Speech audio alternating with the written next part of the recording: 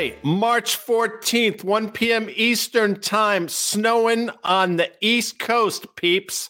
This is Market Call. That man making moves in the background, you know him. That's Danny Moses, who I adore. Dan Nathan on vacation. You know what? Well-deserved vacation. He's earned it. Today's Market Call brought to you by CME Group, where risk meets opportunity. And we're going to talk about that in just a second. And, of course, our data provider is FactSet Financial Data and Analytics. Danny, powered by tomorrow. I'm powered by the notion that the two of us are together yet again. How are you?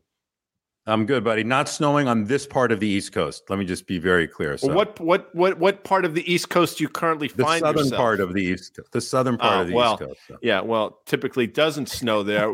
March happens to be one of those snowy months. I remember, not that anybody particularly cares, but I was a young man. We got about 2 feet of snow the Saturday before Easter. That was like 1972. That's neither here nor there. I'm going to make reference to CME Group and why, if some of these gentlemen and gentle ladies had used futures to hedge their risk, they wouldn't have gotten themselves into this predicament. But obviously, we had some inflation data. Let's roll the deco, as they say. I thought this was pretty hot, to be honest with you. I mean, it didn't ease any of my inflation fears, but for whatever reason, the market seems to be enjoying this. Thoughts on the CPI today, Danny? Listen, without this bank debacle, we'd be at 95% chance of 50 basis points next week. So let's be clear, what's really affecting rates is not this today. This is a somewhat of a sideshow and in line with expectations. I guess I would argue that if it had actually been really low, coming better than expected, we might even see more of a market rally now. But we will get to that, I'm sure, later in the episode. I'd agree with that. Do you remember 1990? Now, I will tell you, folks, I could watch Tom Cruise read the phone book. There are maybe 2 or 3 of his movies that, I won't watch because they suck. But I'll tell you, Days of Thunder in 1990 with one Michael Rooker was a tremendous movie. So indulge me for a second, Danny. I think you'll understand what I'm saying. You recall there was a race scene where Rowdy Burns talked to his pit crew and said, "The boy don't have the balls to pass me on the outside." Of course, the boy being Tom Cruise. And what does Tom Cruise do? He passes him on the outside. He goes on to win the race. And I think right now the market is saying the Fed don't have the balls to hike rates here. And we'll see if they're going to pass the market on the outside. Just thoughts on that analogy, if you have any. Cold trickle, I guess, is who we're talking about. That's but correct. Yes, I'm looking now. Fed fund futures next week are 25 basis points kind of locked in. But beyond that, it's just another 25. And there's now rate cuts being priced in. And we always said what would cause the Fed to pause and what would cause the Fed to cut may not be what you want. And so that's where I think that we are. I think we accelerated the kind of relief rally of bullishness of, oh, the Fed's done good. But we'll talk about what that really means in the aftermath of this and the financial conditions, et cetera. I'm sure we're going to get to that. So, yeah, we will get to that. And, I would submit, first of all, and I don't know if you agree with me on this or not. I've said it a couple times, in terms of rate hikes, I think we had been in the 8th inning or so for quite some time. With that said, and I'm curious as to your thoughts on this, I think in terms of market reaction or impact on the economy or lag effect, whatever you want to say, we're in the early innings. We're probably bottom of the second, top of the third. What are your thoughts on that? Because my point in making that is I think the market is underestimating the lag effect of all this stuff on not only the economy, but the market. Yeah, we were already things were starting to set in motion. You had a nice rally to start the year. The layoffs are still kind of coming. And one other point, Guy, quantitative tightening, which I'm going to say in past tense had been going on, and it really hasn't been going on. If you look at the Fed balance sheet, I think we peaked near $9 trillion and we got as low, congratulations, Fed, to $8.4 trillion or just under. So that's the kind of the other reason here, I think, for, if you want to call it a reason to rally the market. But we haven't really dealt with, yes, we insured some deposits and that's great. But the fact that 96 hours ago, this to 99% of people, this crisis didn't exist. Now we got to deal with the aftermath. And the aftermath, Guy, is that if things were set in motion for even the thought of a soft landing, that soft landing is no longer as soft. And that's because the banks now are going to tighten lending standards even more. You're going to be under the microscope even more. And I think cost of capital throughout the system is going to move higher. Does it matter for today? No. Could it matter tomorrow? Sure. And I think as we get into kind of this last Fed meeting or this upcoming Fed meeting, we're going to roll into earnings again for Q1. And who leads off earnings? The banks. And so I think there'll be a lot of nervousness around that. And back to your original point here, Guy, is that I think earnings degradation was already set in motion. It's hard to see banks not suffering from an earnings perspective on the margin from what just occurred. So in an economy that's driven by credit and in an economy that was fueled by easy credit, zero interest rates for so long, I think your point is spot on. I don't think people are fully taking into consideration what these banks are now going to be forced to do. And maybe they should be forced to do. I'm not commenting whether or not they should or they shouldn't be, but they will. And if credit conditions tighten, which almost by definition they will do, I mean, that's just going to add to that earnings degradation that we talk about. And again, when the consumer is 73% or so of the economy, if they have more difficulties borrowing, whatever it is, using credit or credit, if rates go higher, I mean, that's just going to be a continued headwind for what I would submit as an already strapped consumer. Let's take a look at the E-mini S&Ps, and we look at things through the lens of futures here on CME Day. And what I'll tell you is today's rally, and again, there's a lot of day left, so I want to be careful here.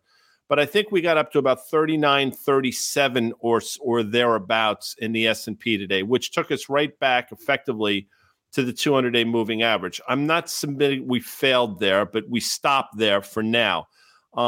Is that – I know, Danny, listen, I look at this far more granularly than you do, but just wear my hat for a minute. Does that sort of make sense where we traded up to and where we seemingly stopped? Sure. And before I get to that, I want to make one other comment just to close the loop on the banks. Danny, this is your rodeo, man. You're on the bull. Ride that bitch for 8 seconds. We just saw a blow up in what are the safest bank assets, treasuries and mortgage-backed securities, agency mortgage-backed securities, right? Fannie, Freddie's, et cetera.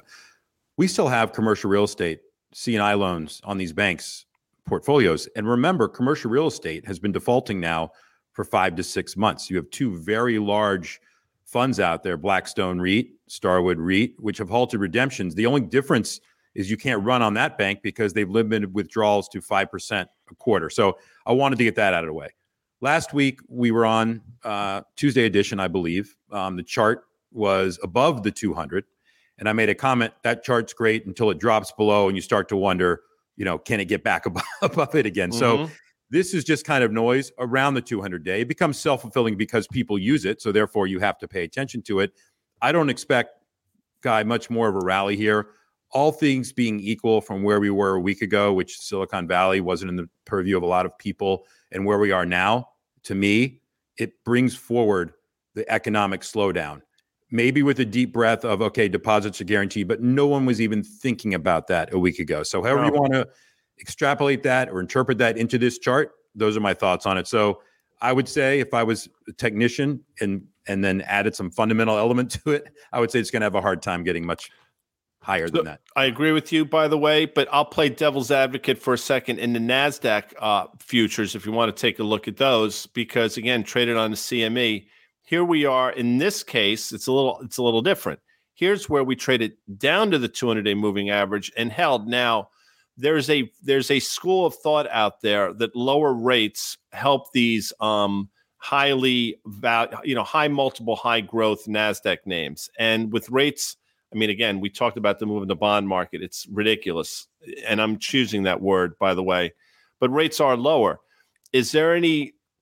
Is my argument flawed, thinking that the market's just going to buy first, ask questions later here with rates going as low as if they've gone over the last couple sessions, and they're just going to continue to take these high valuation, high growth names higher, which is effectively going to continue to lead the NASDAQ higher? Sure. For many people, it's an input into an algorithm, and it says buy. Again, I don't know how you model a company or a portfolio on what is supposed to be a very stable pricing mechanism, U.S. Treasuries, and impute that, because we're talking 90 basis points between the up and down gyrations on the 10-year loan, if not more, down 60, up 30, whatever it might be in the 2 years. So again, to me, we're kind of bobble here, obviously, on that line, but that certainly looks better than the S&P Mm-hmm. that you just showed. But again, come back in a week. If it's below it, it's not going to look pretty because I can't see what that level is down there on that triple bottom. But I would imagine that's several percentage points below where we are now. Yeah, I've thought 9,800 here. I mean that level is probably about 10,400 or thereabouts. So I'm with you, by the way. And Liz Young has talked about that. That of course EY from SoFi, and you've brought this up as well. I mean, think about how quickly we went to a 1% inversion in the yield curve. I think we got out to 110 basis points. But as dramatic as that was, and as potentially damaging as that was, I would submit, and I'm not an economist, I say it all the time, but this move back to what? Where are we now in 2 cents? 50 or so basis points is equally alarming and potentially more disturbing. What are your thoughts on that? Yeah, I think I'd actually said, I think you guys had asked me this a couple of weeks ago. I said, I think the flattening, if it were to go back to zero, would be around the 350 level or so. And that wouldn't be a good thing, obviously, because what would cause us to get to that level? Here's a banking crisis. If you want to call it contained, fine. But what it really did, I believe, Guy, was expose the lack of fundamental research. I mean, the people that were buying, I'm not going to name funds. I'm not talking about the passive index funds. I'm talking about active money managers that were buying Silicon Valley and Signature literally up until the moment that they both imploded. You have to ask yourself a question as an active money manager. What kind of work are you doing? Are you just running screens on book value to banks? And so I guess my point here, Guy, is that stock picking will matter. And yes, all these indices and charts are one way to kind of look at it here, but it pays to be a stock picker in this environment. So you could indeed maintain these type of levels, even on the tech, because you can do the same type of work. But I think within that, I think there's massive alpha opportunities. And so whatever signal you want to draw from, but I just think it's really time to people to read your Qs and Ks. And this stuff in these banks were right out in front of everybody. There was no one hiding this. This wasn't accounting fraud. There was nothing like that was nefarious. So I definitely didn't answer the question that you just asked because I keep harping on the thought process of what makes the market here. Give me a second here. Let me just amplify that. You said nobody does the work. First of all, that's wrong because you do the work, number one. You know who else does the work? Jim Chanos does the work. You know who else does the work? Vinny Daniel does the work. And you know who else does the work? Porter Collins. I mention them because, and I'm not speaking out of turn here, they had a short position on in Silicon Valley Bank, and one that they took off, I believe, on the Friday, but doesn't matter because they spot on. My point in bringing it up is there are actually people that do the work. There are actually people that understand what the F is going on, and there are actually people that are profiting from it.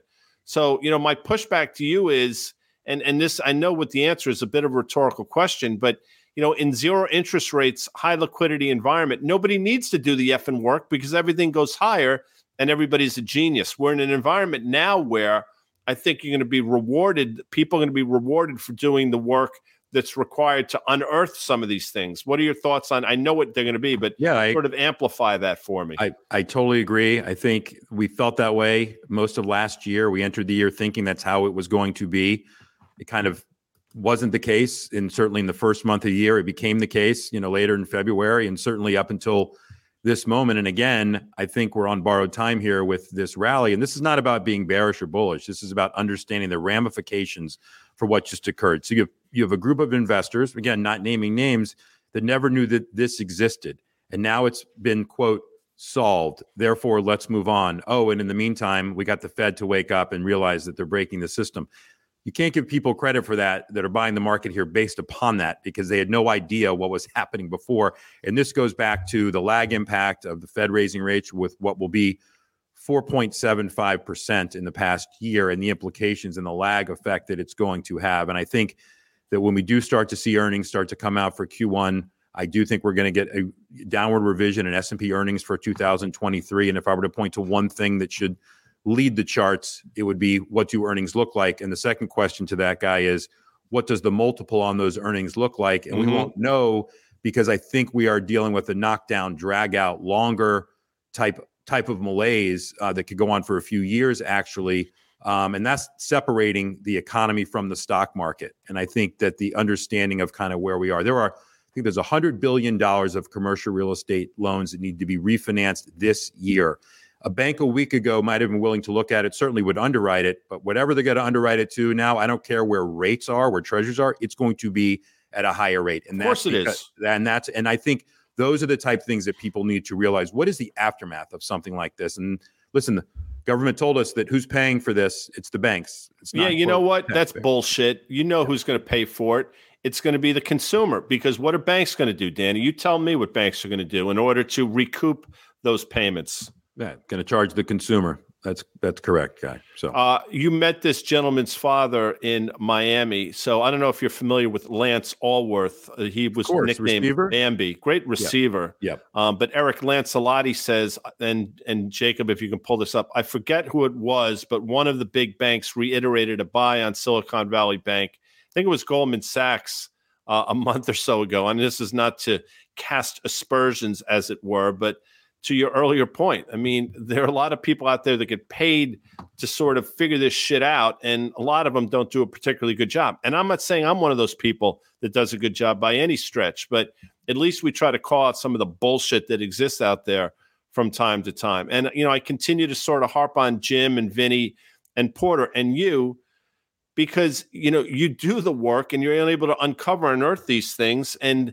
I would submit, again, that you guys play a vital role in the market, because you can alert people to what the F is going on and what they should be concerned about.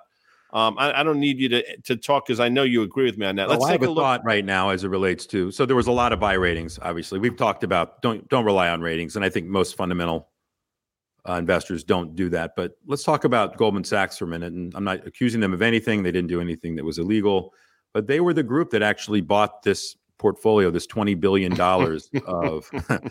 of mortgage-backed securities treasuries from Silicon Valley, and then announced the capital raise. What in Capital Markets 101, if you ever take that class, if that's an actual thing that's does it even exist? Maybe I'll go teach that.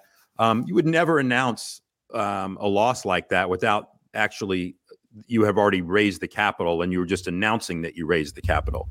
That self-fulfilled, a run on the bank, and that woke people up to kind of look. And when they realized that the rest of the portfolio would take the same kind of percentage hit, which would be, north of $15 billion when the bank itself had $12 billion, that's pretty easy math to figure out. So to think that could all transpire without there being any type of hiccup was crazy to me. But yes, listen, Wall Street is set up to make money in any way that they can. They have research, they have banking, and all kind of works together. Yes, it's separate units. They don't talk to each other. But you and I have been around the block enough, Guy, to know how that really works. So I agree. Matrix of Compassion, who's here every day. Some investors dived into the deep end of the pool and bought regional banks yesterday for a good profit today. Absolutely 100% true. And that might last for a bit longer. As a matter of fact, Matrix of Compassion, or MOC, if you recall, yesterday I was on with Carter Braxton Worth, and we talked about exactly this. And Doug Cass was talking about this as well. We said that, hey, wait a second, regional banks, which have underperformed in a significant way, they may play catch up. And one of the conversations we had, Danny, was that regional banks could bounce here and the broader market could still do poorly. And I get the feeling that's what we're going to see. By the way, I don't think it's necessarily over, to your earlier point, but these are going to be great trading vehicles, I would imagine. Absolutely. Saw that during the financial crisis. They became great buying opportunities, and before that, selling opportunities. Like I said before, it's one thing to talk about deposits and then you're holding or held to maturity of treasuries and mortgage-backed securities. It's another to really dig in and do granular work on these banks, some that have exposure to the commercial real estate market and the C&I books and lending. And so again, I think, yes, this is a relief rally, but people need to wake up and really start to do the work. Not that banks could fail because there could be a run on them, but just in general, what do their loans look like and where are they exposed? And that work hasn't been done in years, and I think it will be done. It's not just buying the KRE and the XLF. It's really, there are 10 longs and 10 shorts in each of those indices if people really do their work, Guy. Mm-hmm, mm-hmm. I think that's right. They're sort of set up that way, by the way, to sort of, I would imagine, to sort of mute some of the nonsense that goes on, sometimes successfully, sometimes not. We'll do an ETF conversation at another time. Let's take a look at the VIX again.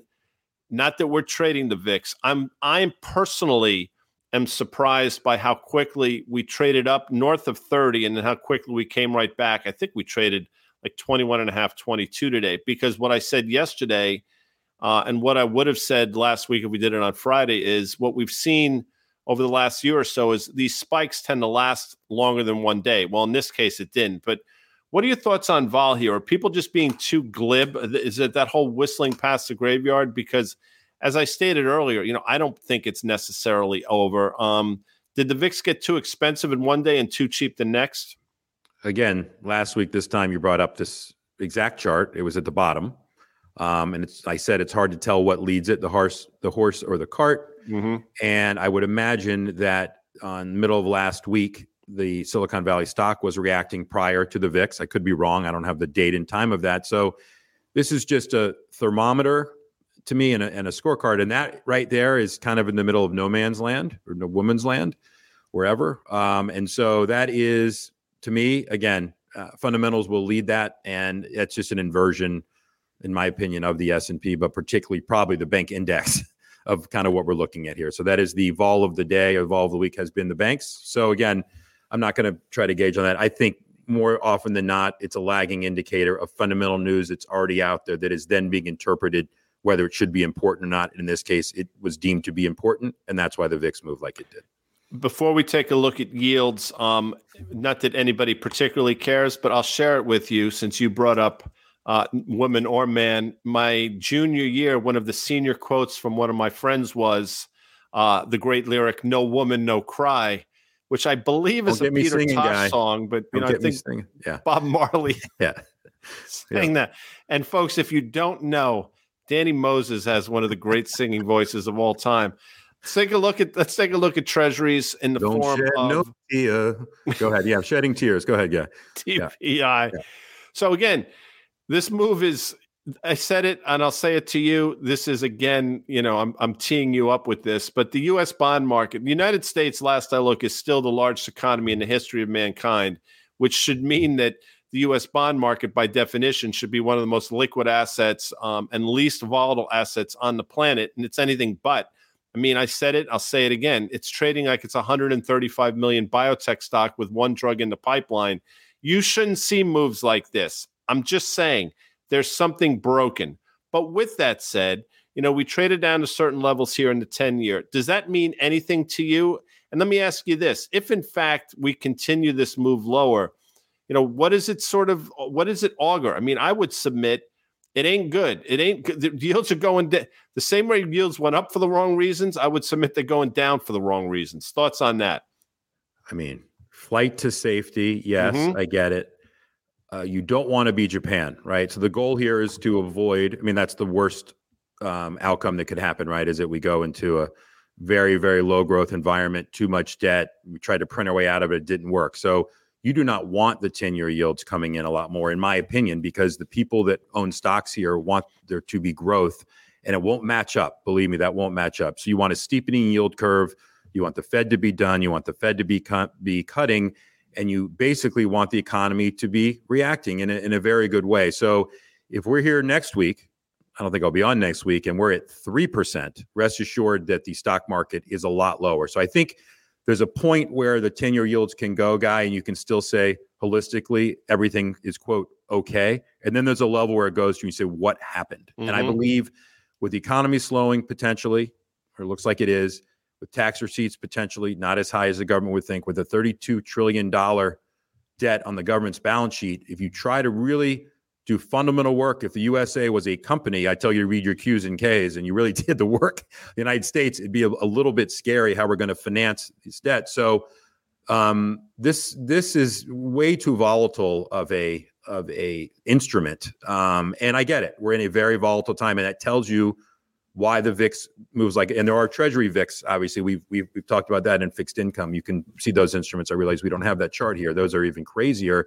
What an important metric, or what an important instrument this truly is, both from an input into how to evaluate and model a company, certainly within the financial sector, and then what it really tells you. And so we're kind of, again, we're going to have an outcome here soon on one way or another, and I fear that the 10-year yields will be dropping a lot more from here, Guy. So Captain IPOC, hello, Captain. Are you picking these by names? Because these are amazing names. I'm calling them by names. Okay. Captain, the Captain IPOC says, in all caps, by the way, no yelling here, are you calling a crash guy with multiple question marks? Well, first of all, Captain, welcome. Second of all, I'm not one of those assholes. There are enough of them out there. I'm sure you can find them if you look. I don't call anything. What we try to do here, Danny, and I know you can speak to this, is try to sort of illuminate what's going on, and that you make the decisions on the back of it. I don't call things. I try to shed a light on things, which is entirely different. But there are people out there that get off on it, and good for them.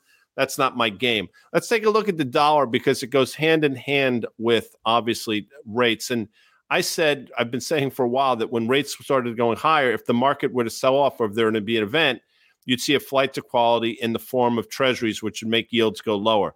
But now I'm scratching my head a little bit here because now you got the dollar going lower as well. So I thought you'd see that flight to quality in the dollar as well.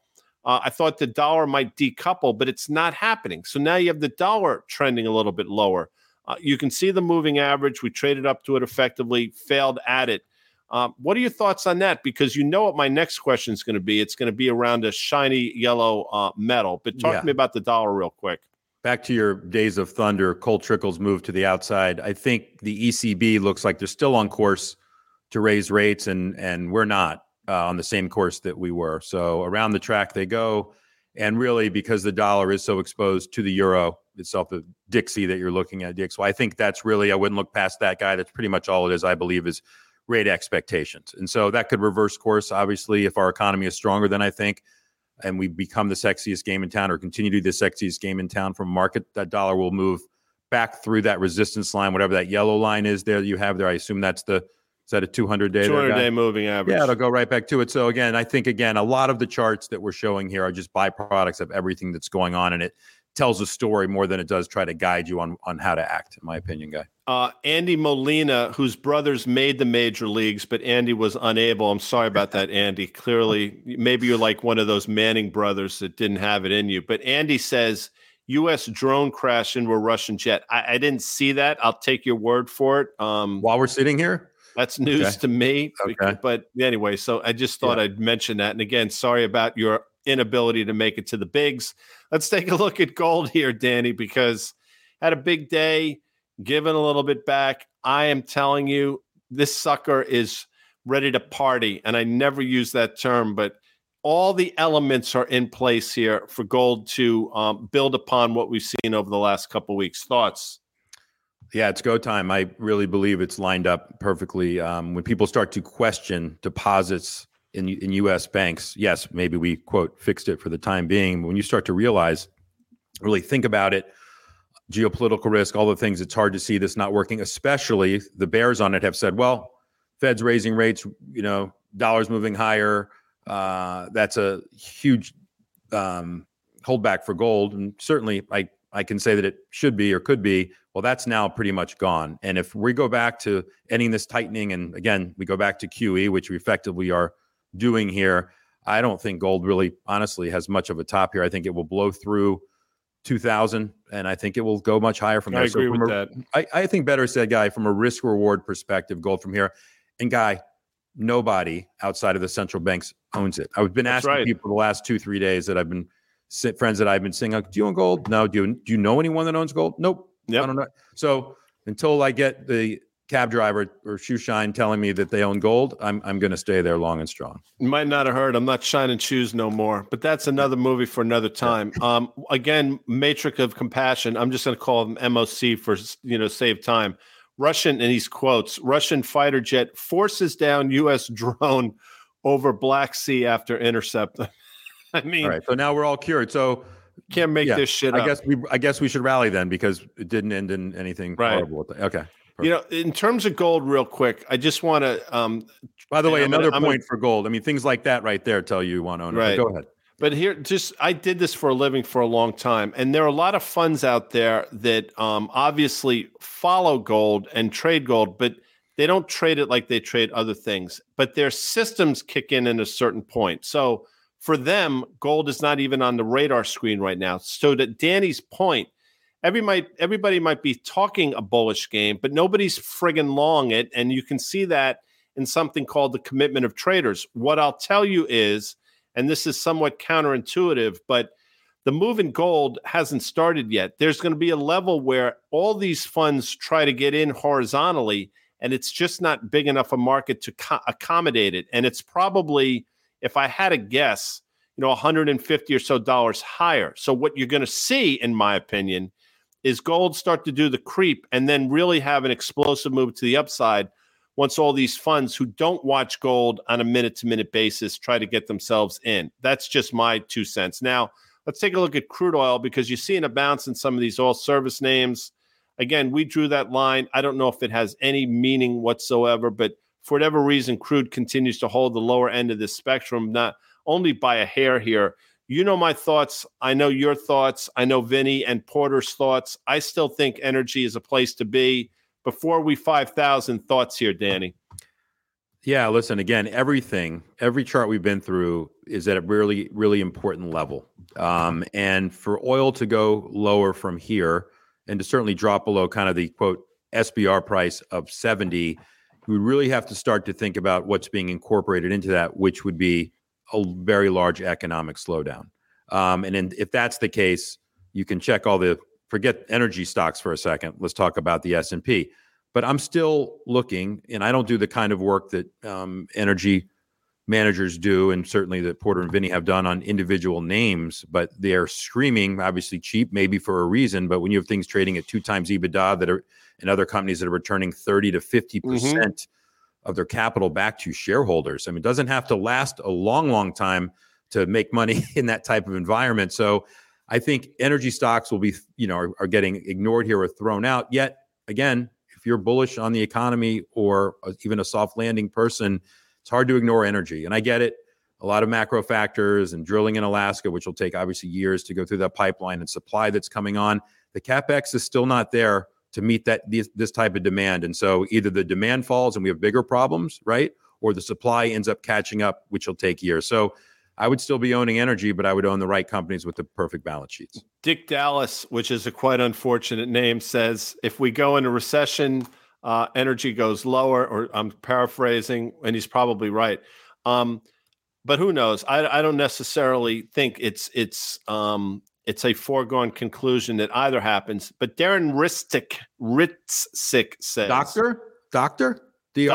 Okay. All right. Guy and Danny, we need the explanation, and we're not going to do it here. We will do it, by the way, of why you'd rather own gold through PHYS. I will tell you this. If what I think will happen happens, GLD could rally and then completely collapse. I think where you want to be is the actual physical gold, an instrument that actually has gold behind it, gold backing it. GLD, in my opinion, if you really read through some of this shit, is a flawed instrument. Now, Danny, I know you have thoughts on that quick, but we'll do it in depth at some point. Yeah, it's a closed-end fund. They have the assets that are stated as the NAV. It's very close to what the NAV should be. And again, to Guy's point, GLD won't have that type of collapse until it's 100% higher from here. You can use GLD, but when people go to actually claim physical gold and like turn this paper in for gold, that's your problem. I don't know if I want to be around if we ever get to that point where that happens anyway. So again, just knowing what you own, and there are ways to buy physical bars, and that obviously hasn't happened yet either. So, well, the central banks are doing it, and it's something a little French word called force majeure, but that's a different theme for a different show.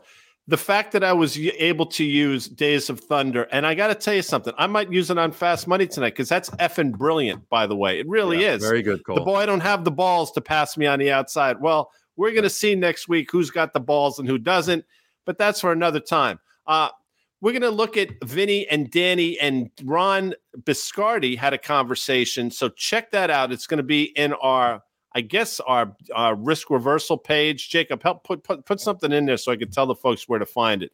But Danny Moses, I believe you were with Vinny and Ron Biscardi and another individual had a great conversation yesterday that you can find in the podcast store. I want to thank Danny Moses for joining us. People, can I tell you something? You're like friggin' Batgirl. And I mention this not because you look like her. Yvonne DiCarlo, by the way, was a beautiful woman.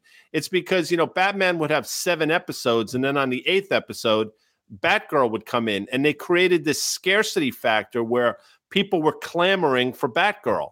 That's what people are doing with Danny Moses. They're effing clamoring. I clamor. I don't even know what it means, and I do it. But that's it for Market Call. I want to thank CME Group. And by the way, I will emphasize, go back and listen to the conversation we had with Terry Duffy. And Terry correctly said that if a lot of these characters had used futures to hedge their books, we wouldn't be in the situation that we're in. CME Group, where risk meets opportunity. Thank you. And obviously thank FactSet, our data provider. I will be back tomorrow, which is Wednesday, the 15th, with Carter Braxton Worth. By the way, the Rangers play tonight, Capitals in Madison Square Garden. I believe they're starting to get themselves together. We'll talk about it on tomorrow's show. Thank you, Danny Moses. Thank you, Guy.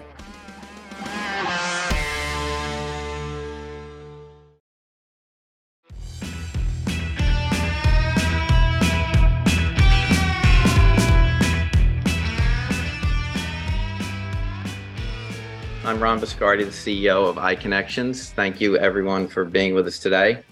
We are very excited to have a very prestigious panel of experts on banking and certainly financial crises. So several of these guys need no introduction, but I'll quickly tell you who they are. So today we have Danny Moses, founder of Moses Ventures, private investor and advisor, and also co-host of the On the Tape podcast, which iConnections is very proud to be a sponsor of.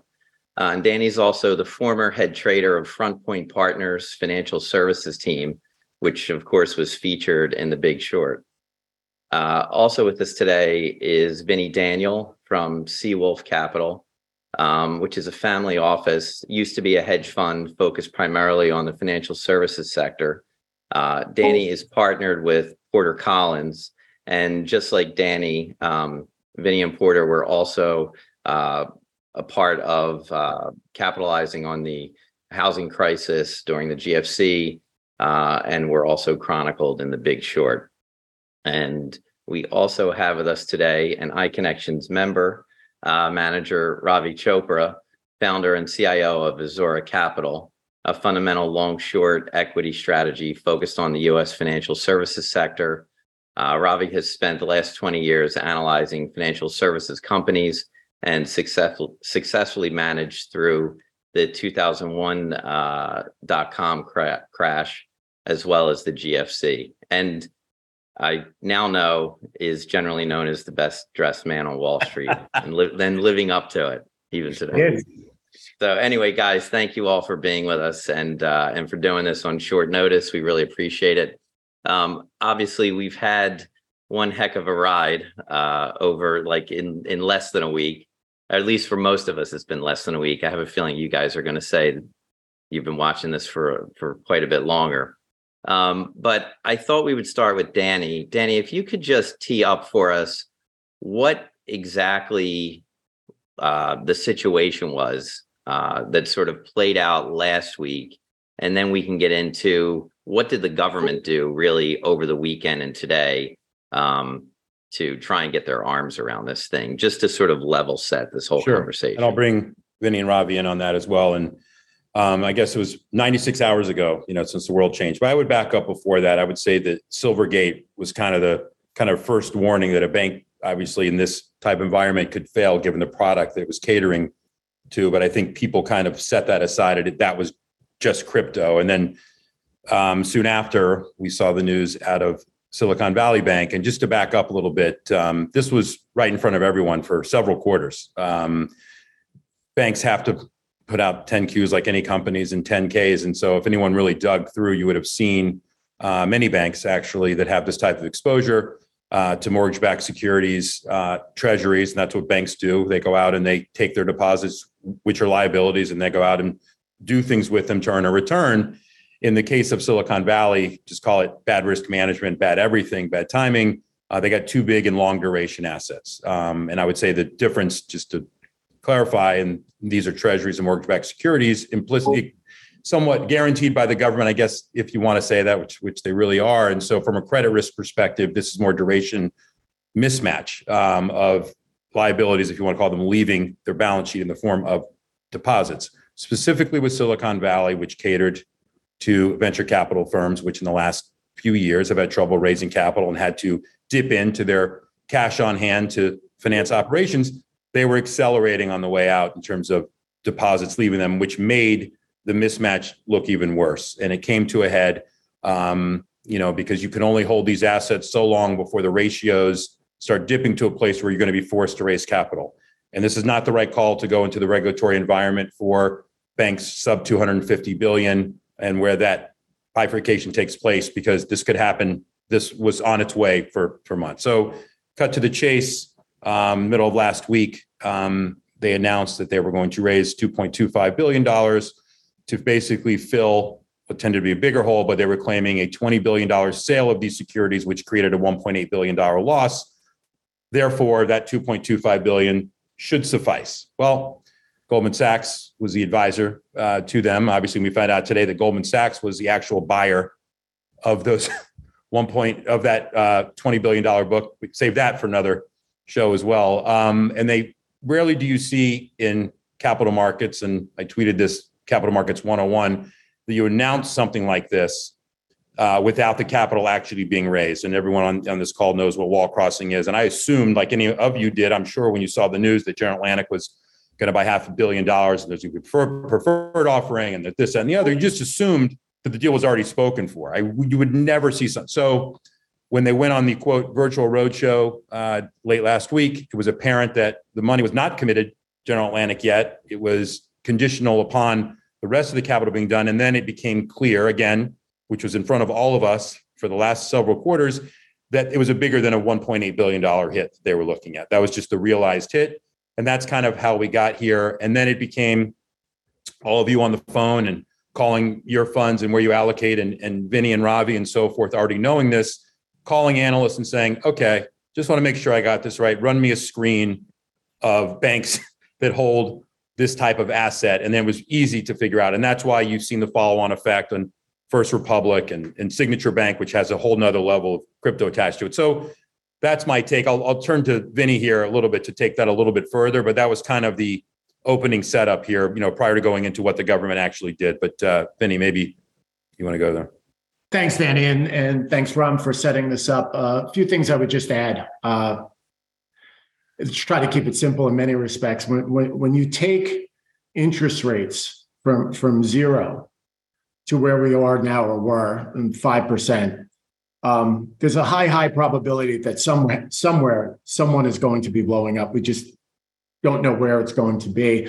And as Danny said, and we were speaking about this before with Ravi, is that, as old financial services hacks who look at Qs and Ks, this was readily foreseen. Like when you looked at the balance sheet and you could see how underwater they were, as well as how levered they were. And yes, while it was not credit risk directly, that still doesn't change the fact that the balance sheets were underwater. So all of us were wondering, if and when they were going to raise capital. And it really was a question of whether the regulators were going to see what we saw or whether they were going to allow them to get away with it. And I think the answer for select banks was no.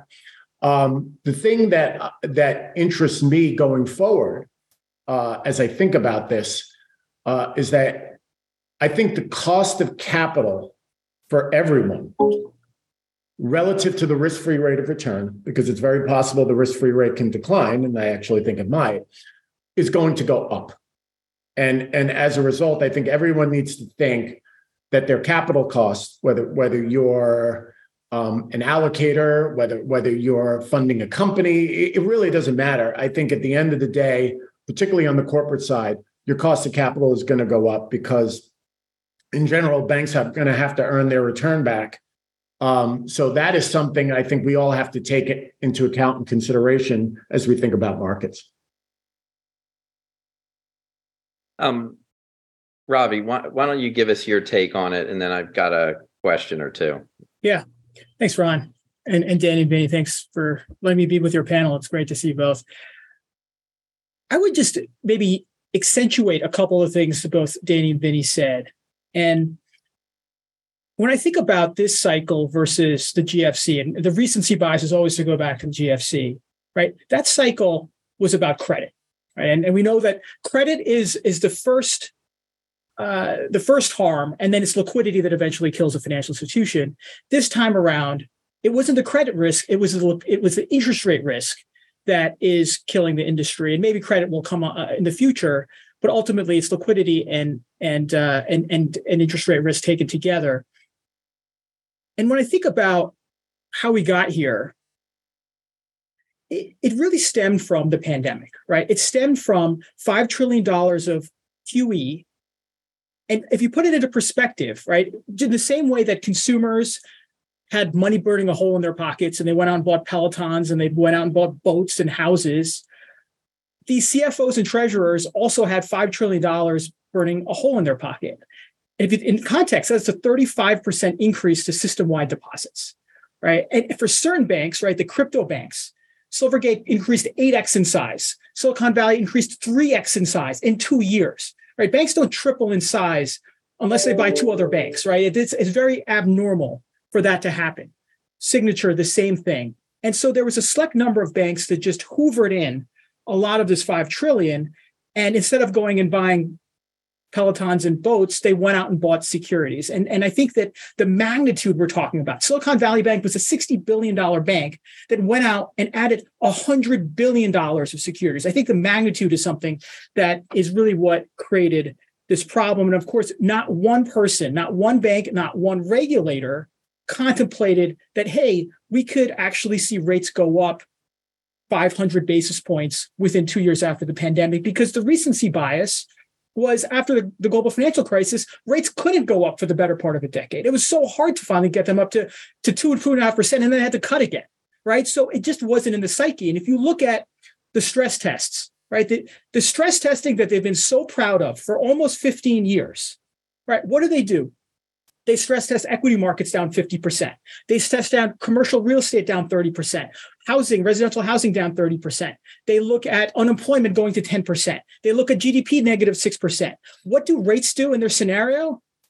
10-year yield goes from 70 bips to 60 bips in the first year of their scenario. They didn't conceive of the idea they could go to 5%.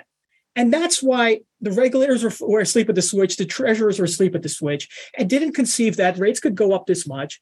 And we sit here today and losses, just unrealized losses in the securities portfolios, both in the available for sale, which is backed out of most regulatory capital, and held to maturity portfolios, which is accounting, which is also backed out of most regulatory capital, is over $600 billion in the industry, which is about 15% of the capital equity, the common equity of the industry. And if you think about 15%, that's not all that dissimilar to the loss content that we saw from lending portfolios as a percentage of tangible common equity in 2008. So the size is there, but then the question is, like, can you hold these things to maturity or not? And I think what's changed a little bit in the world from yesteryear is in the same way that Bankrate.com, my mom just turned 80 on Friday, and she's not financially sophisticated, but I've taught her to go on Bankrate and get the high CD. So she can brag to me she just got a 4.5% CD, right? The speed of information, the ability to do that is much quicker. You can press a button. In the same way, we now have things like social media.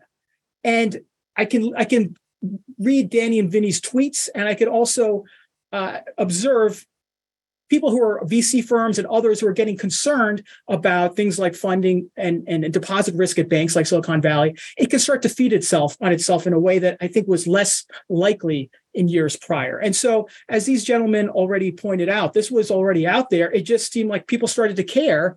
And then you start intersecting that with banks that have 90% of their deposits uninsured. And depositors never really thought they could lose money, right? That you're, as a depositor, you're always money good. The idea that you could lose money, I think, is a new one. And so that creates a run. And I think what happened last night, and I'll come to a close here, is what I think I wanted to hear, right? What I would have felt better about was what was called the TAG program, the Treasury Account Guarantee. Basically, let's guarantee all deposits, and I can feel good about leaving them where they are. That didn't happen. And unless that happens, and it might take an act of Congress for that to happen, then I think every corporate treasurer, every wealthy person is going to sit there and say, why do I have $1 more than $250,000 in an account? I could press a button and go sweep it to a money market fund. I can press a button and sweep it to a G-SIFI. And I think that's what you saw in the market today. Let me just add, these trends were already happening. Jamie Dimon spoke last week at a conference to a bunch of investors and talked about 27% of the funds in the system have already left traditional deposits. This stuff was happening. I'm going to get these numbers off a little bit, but the math was pretty simple on Silicon Valley. They had, Vinny, correct me if I'm wrong, $12 to $13 billion in equity capital and effectively an $18 to $20 billion loss on their portfolio, of which they only realized 1.8. So it was evident and right in front. So when they came to the table with this, the next question was, what else do you have? It was just a horrible way that they went about this process. I'm not saying it could have ended any differently. I think it could have been a little bit smoother and kind of put it. So I just wanted to put that in perspective. But back to Ravi's point, and this is where another thing that I think going forward is you're going to see, I would actually hope you see a very thorough regulatory review of how banks are regulated.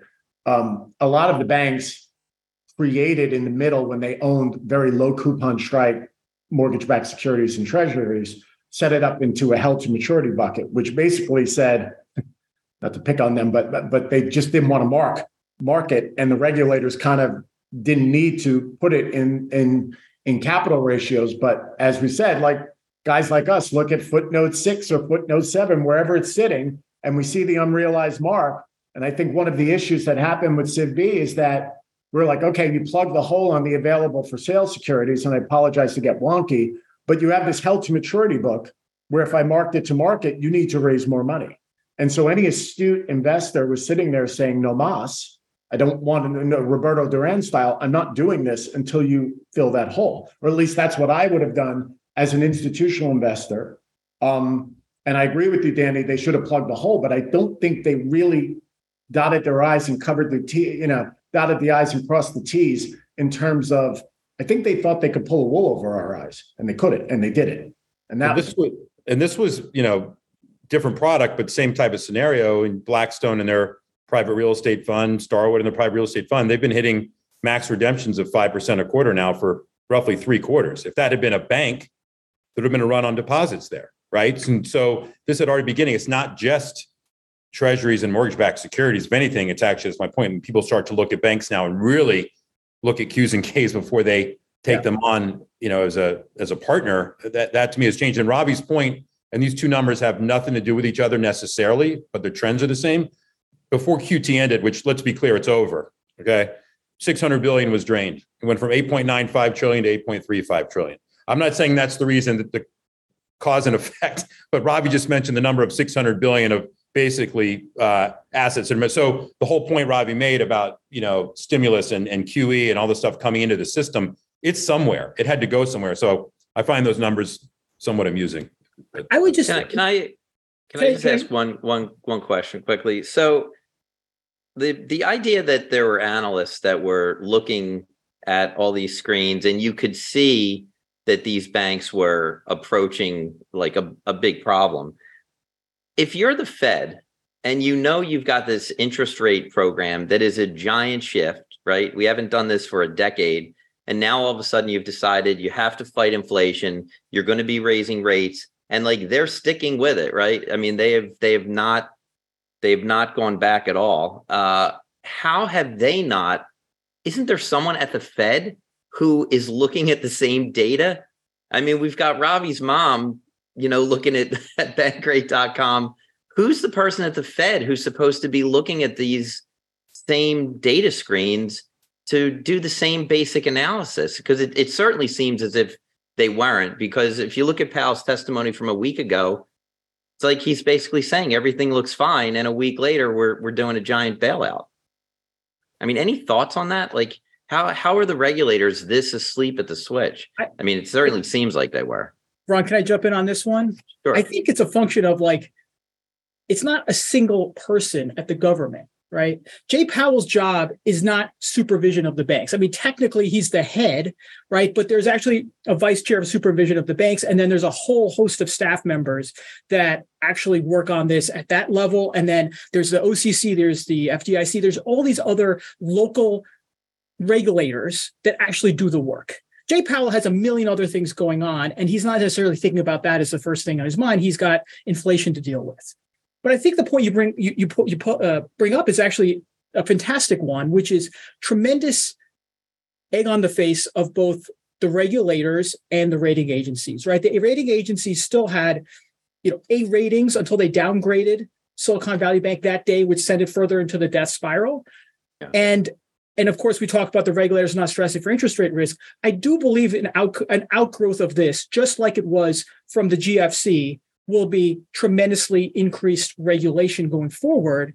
And I think a couple of the easy low-hanging fruit was, one, we raised the stress testing limit from $50 billion to $250 billion when we did regulatory reform a few years ago, right? We can go back down to 50. And a simple thing is, and I think one thing that regulators and rating agencies will start looking at is, what's your actual TC to TA and your tangible common equity, not excluding your mark-to-market losses, because the biggest banks don't get to exclude them. I think they're going to just lump everything together, including held-to-maturity portfolios, and say, what's your actual capital ratio going forward? Because we don't want to let this happen again. And that's something, by the way, that some of the European regulators do currently. And a few things I would add. Great points, Robbie. First, and I like giving proposals in my opinions because I know I could throw out something that might be considered controversial and absolutely no one in Washington, D.C. is going to listen to me. The first thing they should do is separate regulation from the Federal Reserve. That's the first thing I would do right there. Because as Robbie said, there's probably a tremendous amount of conflict of interest that when a staffer or someone, I'll bet back 6-9 months ago, staffers at the various regulatory bodies, whether FDIC, OCC, brought these issues up to the table. This is my guess. And said, hey, Bank XYZ has this issue, Bank X has that issue. And somehow, some way it gets pushed under the rug, mainly because politics go into play. You got to keep in mind these CEOs and executives are very powerful and they can browbeat back. And the poor staffers, like almost every other risk manager that sits in any fund or in the like, gets browbeaten and they get pushed down. So my guess is there was a lot of that. If you could simply, and I agree with Robbie, this whole idea, and this, I apologize for the longiness, but when they measure capital on a core tier one basis, like guys like us look at just simple, how much tangible equity do you have? How many assets do you have? And is it too light or too heavy? There needs to be more robust regulation. And it would be helpful if you separated the regulatory bodies from the people who are monitoring the monetary aggregates and controlling the monetary aggregates. It would make life a lot easier and a lot better, in my opinion. And I would add to that if the Bernanke that we used to call on the trading desk was still Fed, he would have cut rates today. He probably would have cut rates 100 basis points. And we saw this. This is a buildup of everything from 2009, 10, 11, 12. When we tried QE1, we had to do QE2. The market froze.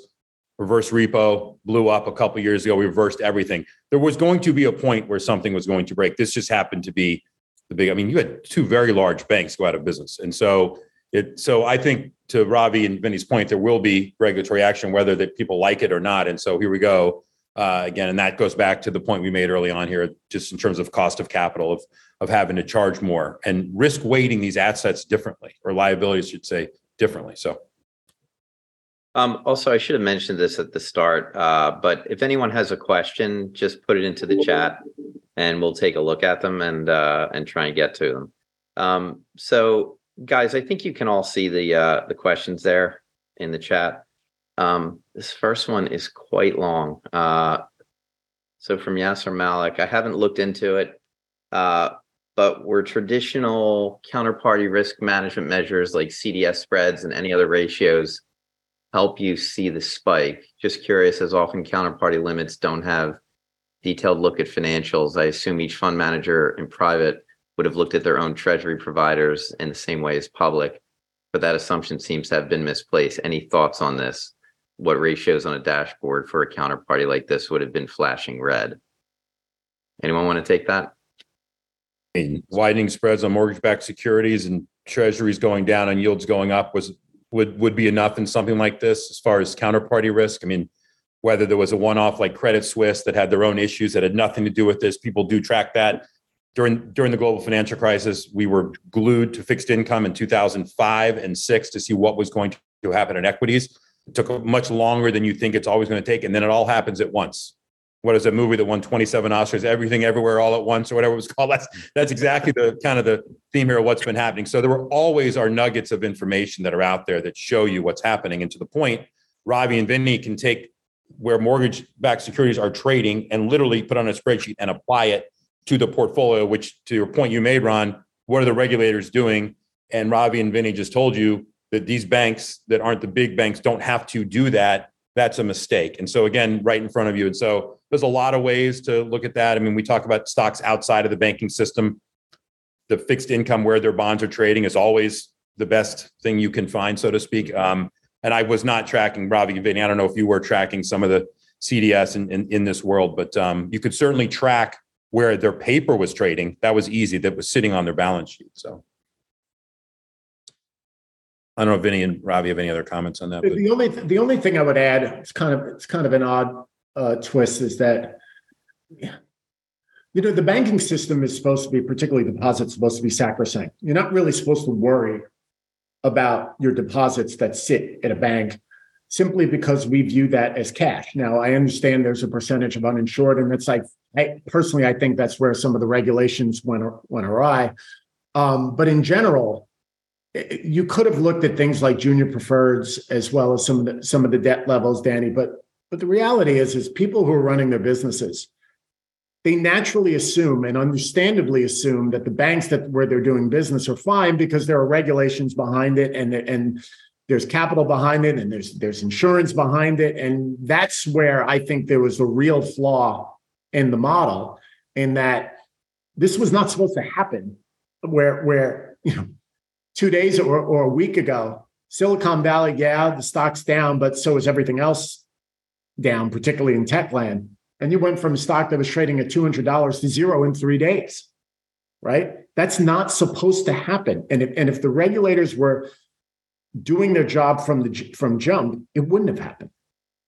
So, I mean, I'll say, as a small business owner, like, I have a little bit more sophistication maybe than the average small business owner.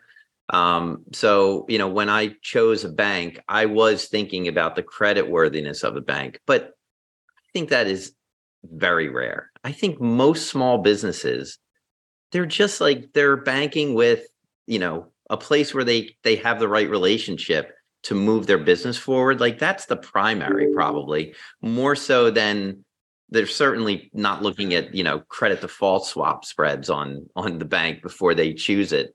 I think for the most part, like, is it possible to get the system to the point where your bank is more of a utility to the economy than it is, because, like, I think, and, you're talking about Silicon Valley Bank, where you had a ton of sophistication around it, right? Like, all that money was venture money, or certainly a lot of it.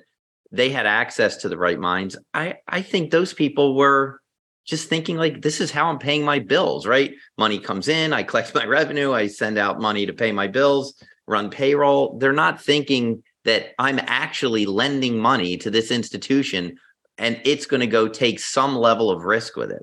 Is it feasible to move away from a system, the kind of system we have, or create another branch of it that where, for the average business owner, I would be happy personally to pay the bank, not make any interest on the cash, but just pay the bank for the service of keeping the money safe and allowing me to conduct my business. Is that even in the head of anyone in Washington, that kind of a concept?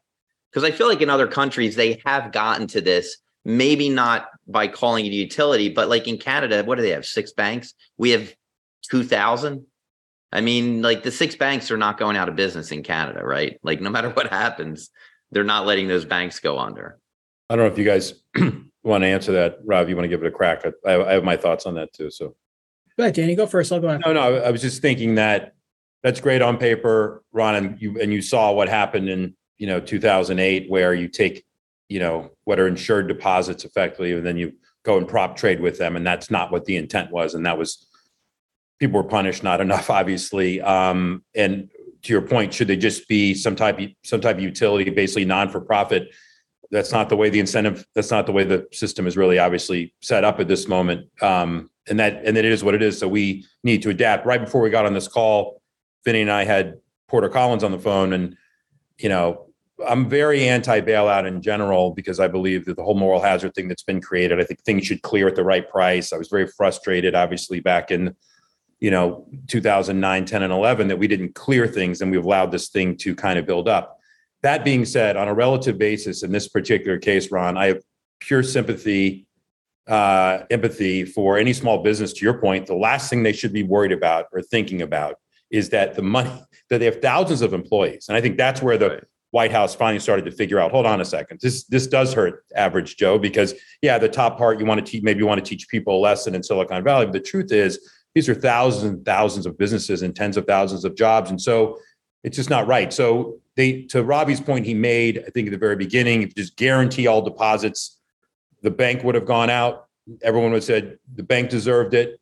But the repercussions, obviously, but what the current system is that it's just not fair. And I believe companies were missing payroll. I mean, that's not right. That's not kind of the American way. And so I know a lot of people go back and forth, but relative to everything that we've done from a bailout perspective in the last, we're not going to do that. And so, I know there's a question in here about contagion and, how do we stop that how do we stop our banks a buying opportunity? And unfortunately, I think that the bigger banks, this is not what Washington wants. The bigger banks are going to get bigger right now. And that, I think, is going to be the big challenge here over the next few years, is how do you come in, and Ron, to your point, how do you kind of separate these banks and maybe, good bank, bad bank, so to speak, which is what everyone tried to do at the end of the global or during the global financial crisis.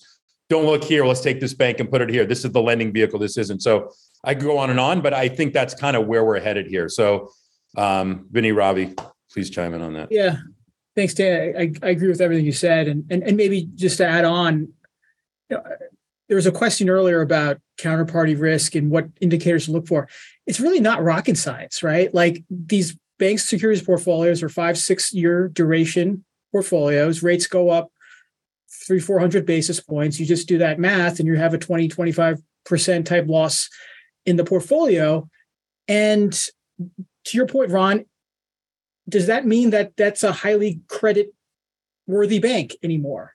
And so far, the rules have said, yes, they are as credit worthy today as they were 2 years ago before this rate movement happened. And you have to ask yourself, does that make sense? And the answer is probably not, right? And so I think in terms of, look, the banking system is by nature a fractional banking system. It's kind of like the US dollar. It's not backed by gold, but as long as we all kind of are in it together, then it still works. And the same thing with the banks. As long as there's confidence around each other, we're going to keep the deposits there together, then it works. And I think if you don't do that, then you're going to have lending that doesn't happen in the economy, which would not be great. But the reality is that returns for the industry now have to come down because we now have to address this problem that we somehow put our blinders on and pretend it didn't happen or was not happening. And so what that means most likely is capital raises that will come over time, right? Maybe not this week, but over time, there's 15% of lost equity to the system from these moves, these marks. Then they probably have to raise some modicum of that over the coming period. We will, again, not back things out and for held to maturity counting or anything along those lines. And we'll have to think really hard about liquidity and hold a lot more liquidity, much like the big banks do for the smaller banks as well. All of that, and we're going to put more money into the deposit fund, right? The fund that guarantees deposits, right? So that's going to cost more money. All of that means a less profitable banking system going forward, but hopefully a safer one, to your point, so that your small business and others don't have to worry. Yeah, I do think, like, I do think it means they're probably going to have to charge more. That goes back to my initial thing of cost of capital. And what I would like to see is the banking system. And I know everyone has felt like they were well capitalized, much better capitalized during the prior to the Great Recession, and that is all well and good. The problem is they lumped on a lot of assets. I would rather see a more robust banking system where they're not allowed to do that as much as they did, particularly when you take on the risk. And if that means they have to charge all of us a little bit more to make their return on capital, because that's the way our system is set up, so be it. So if we have a healthier banking system where they can make an adequate return on less leverage, I'm fine with that, right? And that means they're going to have to charge more for leverage. And so one of the things that really bothers me is that there's these large pools of capital in asset management firms that are levered between 5 and 8 to 1, right? And they're getting their leverage primarily from the banking system, right? I think they need to charge more. I think they need to charge a lot more, right? And as a result, maybe the leverage of the entire wealth management, asset management system needs to come down. And that'll be like not tomorrow, because you can't do it tomorrow, but over the next 2-3 years. And that'll be a really good thing for the health of this country overall going forward, my opinion.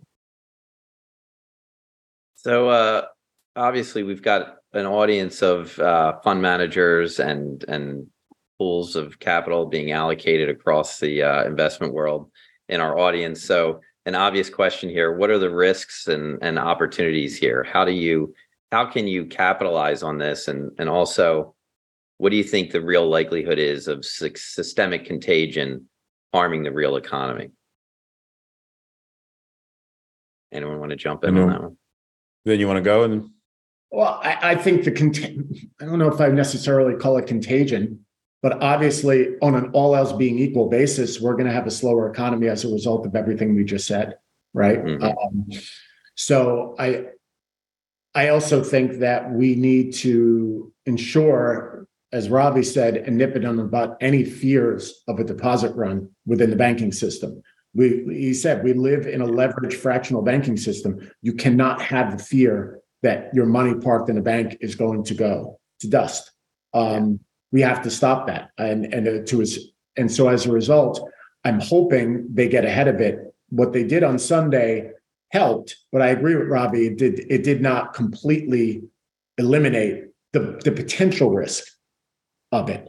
Yes, banks will be backstopped and they will have the availability to get credit if they're on deposit runs. But that's what Ravi was speaking about in terms of guaranteeing all deposits, which is a very somewhat controversial, although we could have a discussion on it. But they're two different things right now, what we have. And they probably need to address that. You can't an act of Congress, though, right? Yeah, you can't guarantee all deposits until you get the banks in order. If you guarantee all the deposits, they'll go haywire with them, because then they'll realize that, I think that they'll use that as an excuse to go out and take more risk potentially. I would say, bringing it back kind of to the macro view coming out of financials, I would say that this has been a financialized, economy for decades. I mean, everything is really tied to the financial system. So it starts and ends with the banks. We can pretend it doesn't, but it's the root of everything, good and bad. When you think about auto loans and student loans and credit card, securitizations, and those all have a cost of capital. And these are the banks that lend to the companies to go out and get those loans and then package them and sell them. And it's all related, right? It's all kind of related. From a macro perspective, if the Fed is indeed done, and this is the quote rally, if that's what you want to call it, from where it was today, Fed was going to stop at some point. For the reasons of stopping here is not great, and it couldn't come at a worse time. Just to pull it back even further, when we're looking at the $32 trillion of debt and so forth. So to Vinny's point, if the economy starts to slow down sooner and harder as a result of this, the picture just becomes harder and harder. And so I don't want to use this call for that, but I could paint that picture. There's always opportunities. And I think that companies in general, especially with yields coming back down again, that pay the dividends, that have paid dividends for decades, that know how to manage through, that don't blame the Fed, that don't use inflation as an excuse and just manage their businesses and have pricing power, just to kind of bring it back. There are great things that are to own here. And the last thing, and I'll let Ravi comment, is that I think the passive investing era, obviously it's never going away. It's a massive part of the business. And most people that are on this call like active investing, I'm sure, for the most part. And I know Ravi, Vinny, and myself do. And I always bring this up, and it's really enough with buying the XLF or shorting the XLF. I mean, if you look at what comprises it and so forth, there's so many longs and shorts within that. But I think this is a real wake-up call for active money management. I think it's a wake-up call for bottom-up fundamental analysis, and there'll always be things to buy. And Ron, you just made me think about something. When should banks become utilities? And the truth is, in a perfect world, Yeah, we pay our utilities. They're public companies. They pay a dividend out. They have an ROE, which they're required. They're supposed to provide a service to us. So yes, in the perfect world, yeah, I would think so. So anyway, I probably went off a little bit on a tangent there, but from a risk, there's always opportunity, I guess, is what I'm saying. So I just think this pulled forward the inevitable of the Fed stopping and then getting a real look at what's really happening in the economy. Robbie. Yeah, thanks. One of the things that Vinny said earlier was leverage is going to have to come down in the system. The cost of credit is going to have to go up. You think about a bank going out and lending to a commercial mortgage REIT, which is then, making loans to developers to refurbish buildings, stuff like that. Well, I have to imagine with everything we're seeing, the cost of all of that is going to go higher and make it that much more expensive to do all those activities. So I think all of that conspires for some, as he pointed out, economic slowdown relative to what we would have had otherwise. I think that within that, I also agree with Danny that this is probably one of the best last year, this year have been one of the best opportunities for stock picking I've seen since the GFC. You see, days like today, things that actually make sense, right? Stocks that have real risk down 20, 30, 40, 50%, and those that have really great balance sheets flat, right? So I see that in my world. And if there's someone who's going to benefit from people moving money out of banks to safe places, it's probably someone who has money market mutual funds, right? So these kinds of opportunities, I think, are magnified when we have these dislocations in the macro and the micro like we have now. Any comments on First Republic, which is the one that people clearly were focused on over the weekend as the next domino to fall? I think the stock dropped, I don't know, was it like 50% or something today? I mean, it was bad, 61%. I mean, that's a bad day. Very. I don't know if you guys know this one, well enough to comment on it, but we're financials guys. We're financials guys. We know it pretty well. Okay. The interesting thing about First Republic Bank, it was always a bank for me that was because the way my head works, it was always too expensive for my liking because it was viewed as a growth bank and it always traded at a higher multiple than I would have liked.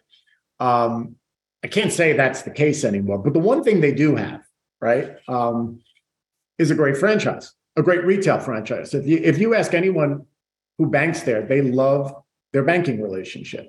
So this is a long-winded way of saying that the brand and the service is worth something. At least I would think it's worth something, assuming there's not a deposit run that really drains the value of the brand. So, we were sort of just brainstorming, me and a bunch of friends today, like if there is not a material deposit run, who would want to acquire this bank at a discount, right? Probably a discount to face and book value. That would be accretive to their own brand because it has been a well-run retail bank. It just was too expensive for me. But that was my initial thoughts on First Republic. I was just going to say, I haven't been shorted. Not long it. I'm watching the action in it. It's to Vinny's point, it's great franchise and everything's kind of out in the open right now. So I think if they need to, this is my point about JP Morgan or some of the bigger banks getting potentially bigger. That's an easy M&A, right? Possibly. But you're certainly going to have to see capital raise. I would think if I'm looking right now, maybe it could come any moment. I have no idea, but they got exposed just on the comp to Silicon Valley and looking at their portfolio. And it's easy to see Schwab is the same. Schwab has a massive hole relative to the size of its capital. And I can tell you as a Schwab customer, to Ravi's point of Federated or whatever it might be, I opened up this morning and in my account, and I tend to trade and it settles and whatever, but they had set up two separate banks today. I've never seen Schwab Bank and Schwab Premier Bank, and each were under 250,000. They quote, did it for me. which is very odd, which scared me even more, which made me immediately buy treasuries with it. So I mean, I swear that's true. And so you think Schwab has this bank, right? It's not hard to the point Robbie made early on. It takes a click right now to do it. And so that, to me, I think they're going to have to raise capital. I don't see how. Now, I say that treasuries have pulled in, 100 basis points on the 2-year. The whole curve is flattening a bit and coming in. So yeah, they're mark to market. All the mark to market got a little bit better. In that right after the Silicon Valley sale, which was the reason that we probably saw treasuries shoot up like they did, because the markets. And that's the other thing for a market that's supposed to be so liquid. You talk about the U.S. Treasury market should be the most liquid place to trade on planet Earth. You have 40 basis point moves in days. Not even on. I mean, yes, today maybe you call it an exception, a sigma event of some kind, but yeah. So that type of volatility is very hard to manage risk as a bank, as a portfolio manager, as whatever, because your input one day, I'm using 4% on the. No, use 3.8. No, use 4.3 as you're projecting. So. Again, someone asked a question in there about hedging and why didn't Silicon Valley hedge out their book? And, and they, it's a great question because the big banks do that and the big REITs do that. The mortgage REITs, that's how they live. They manage duration risk and things like that. So it all really is, Ron, back to your point, or what are these companies set up to do? And they're set up to lend and pay and take care of their clients. And that's just has gotten away from us the last couple of decades. So. So Andy Fish has a question here. How much of this is the 90-day bill being 0 1 year ago and for many years, where leaving cash in a bank didn't matter, and in a single year that goes to 5% today, where there's a huge incentive to shift cash away from a bank? That's it. Next, That's it. Yes. No, I'm gonna add to that. Yeah. Right? This is where I think the regulations went awry, and Robbie was getting to this. So when you see an influx of cash from COVID pandemic stimulus come into the system, right? And you have an artificially high amount of deposits in the entire system. What the regulator should have been telling the banks is that money, even though it's DDAs, meaning zero interest-bearing deposits, it's probably hot. So don't you dare extend duration on the left side of your balance sheet and buy maturities so you can tell me and Robbie that their net interest margin beat us by 3 basis points every quarter. You're not going to do that, right? So what they needed to do was to hold short duration assets, and at that time yielding minimal, whether they liked it or not. And this is where regulation goes awry, right? Because the CEOs fought back. They probably said, "Look, on a core tier 1, I'm fine, so leave me alone," right? Mm-hmm. But that's where I would have done and say, "I don't care, mofo. This is what you're doing," mm-hmm. because the safety and soundness of the country and the deposits is what my job is, not to make sure that you get a higher compensation by beating net interest margin by 3 basis points every quarter. So Jeremy Strong would have been proud of that, Vinny. That was very, very good. Sorry. Yeah.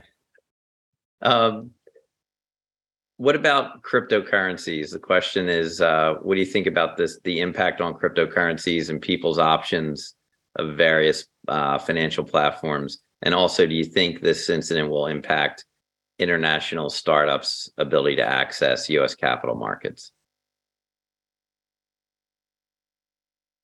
I mean, I think international startups that are good, anything that's good will find money somewhere. Believe me, banks are looking for places to help and lend if it's or help raise capital for. I won't comment on crypto. Obviously we've seen kind of what's happened here. Crypto needs regulation. It's begging for regulation. And the whole concept of it is don't regulate me. So somewhere that's going to marry, and hopefully there's a middle ground there, but I don't know if Robbie or Vinny want to comment on that. But I think I just want to say one other thing. It was evident that when you have duration mismatch of an asset, and Silvergate was firsthand, that can literally disappear overnight, and you have liabilities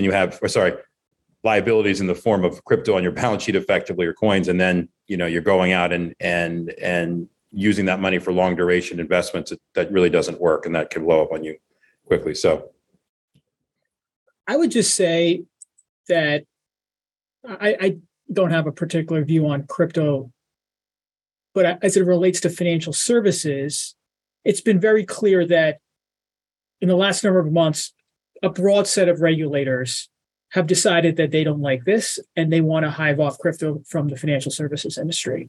Whether it's the joint statement from the Fed and OCC saying we really are going to watch crypto digital type concentrations at banks and beware if you have a lot of them, or it be the SEC who wants to declare a lot of things securities, including stable coins. And so I think Silvergate failed for good reason. I think that Signature had the makings of a failure and a bank run.